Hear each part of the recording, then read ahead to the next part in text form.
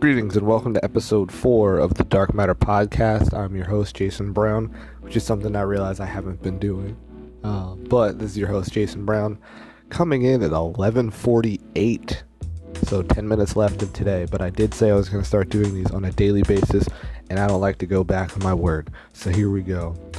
Today's been fun, but there's been a lot on my mind. I think I found out Venus was in retrograde, so I don't know if that has anything to do with it. But my mind has just been swimming all day on both ends of the spectrum, positive and negative. It's all necessary for growth, so I'm just realizing it's all a process. But it's funny when you're actually in the middle of it. You know, just imagine you have no idea how to swim and you get thrown in the deep end. Use a dog paddle for a while and hope you make it to the top.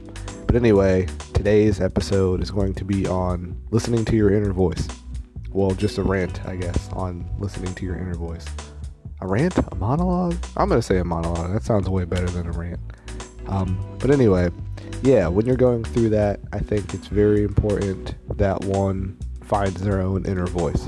There's things that we all do and we all go through as we grow and mature and push past our boundaries that can be beneficial depending on your perspective.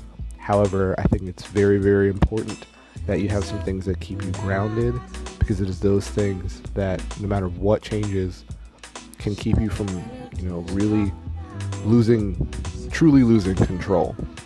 I'm the kind of person personally that likes to spend a fair amount of time alone, which most of the time serves me great. Sometimes just going to a movie by myself, or just going on a long walk without a destination, or writing in my journal, writing poetry, can really stimulate parts of myself that kind of get pushed to the back burner as I'm just going through my day to day. Sometimes, however, it can get, the negative effects of that is people around me sometimes take it personally that, I could be in the same room as somebody, my roommates, for instance, or, I could be at work, and even though I'm sitting in the midst of, people, sometimes I don't really have the space to just, go be by myself. But sometimes I'm in the midst of people and I just decide internally that I'm like, this is just a lot. There's a lot of energy in here. There's a lot going on. Even though I'm here, I'm not really here. And I'm blessed to say that I have, thankfully, a fair amount of friends that understand that and don't really judge me for it. They kind of just let me be.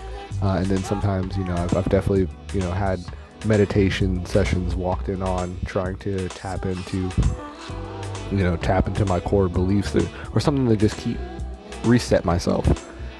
So if you don't have anything that helps you do that, I highly recommend you find it. For me, like I said, reading or writing, listening to music. I just finished a beautiful book that my partner gave me by Ethan Hawke called The Rules for a Night, and that really, really, really grounded me. I love reading books like that. It's I don't really know if you would consider it self-help. I mean, it definitely helped me, but I don't think that was the goal. It was really just to teach. It was a book Ethan Hawke wrote to his kids to teach them, how to be a upstanding citizen. And I think moving forward, times are definitely changing.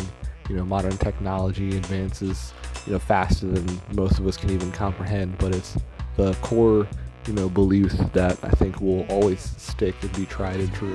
And I think having that strong root, my mother and father both instilled those in me very heavily when I was a child. Being polite, being courteous, being appreciative. And it's those things that no matter what happens, I use as my North Star. Just that creed of excellence that they laced in the foundation of my being.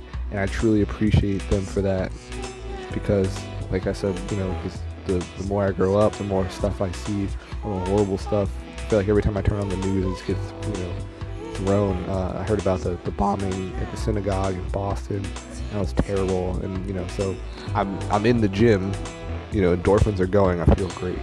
Then I see that, and I immediately go from like the highest of highs to like the lowest of lows. Like my heart sunk when I saw that.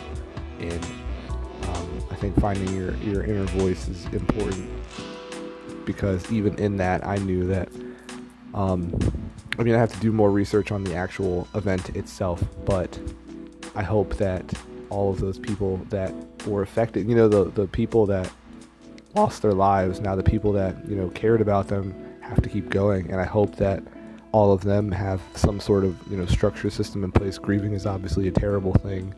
But it's really the people around you that, will truly be affected. And I pray to all the families that were involved. And I really hope that they all have, something that will keep them going in a positive light. That's, kind of something that was, shown on the media, but I think that's something that we don't really think or talk about as a society a lot. And I wanted to personally shed light on in my own kind of way. So just finding something, someone, some activity that brings positivity to your life and really, really keeps you focused and grounded is essential. That will lead directly into today's poem of the day, which is by one of my personal favorites, Shel Silverstein. This one's called The Voice. There is a voice inside of you that whispers all day long. I feel that this is right for me. I know that this is wrong. No teacher, preacher, parent, friend, or wise man can decide what's right for you. Just listen to the voice that speaks inside. You can follow all of my adventures via DARKMTR, so Facebook/Dark Matter, Instagram/Dark Matter, WordPress/Dark Matter, and obviously Anchor.fm/Dark Matter. This will be available on all other streaming sites, so just type it in Google. You'll probably find me somewhere. I'd love to get you guys' feedback. Thank you for listening. Peace.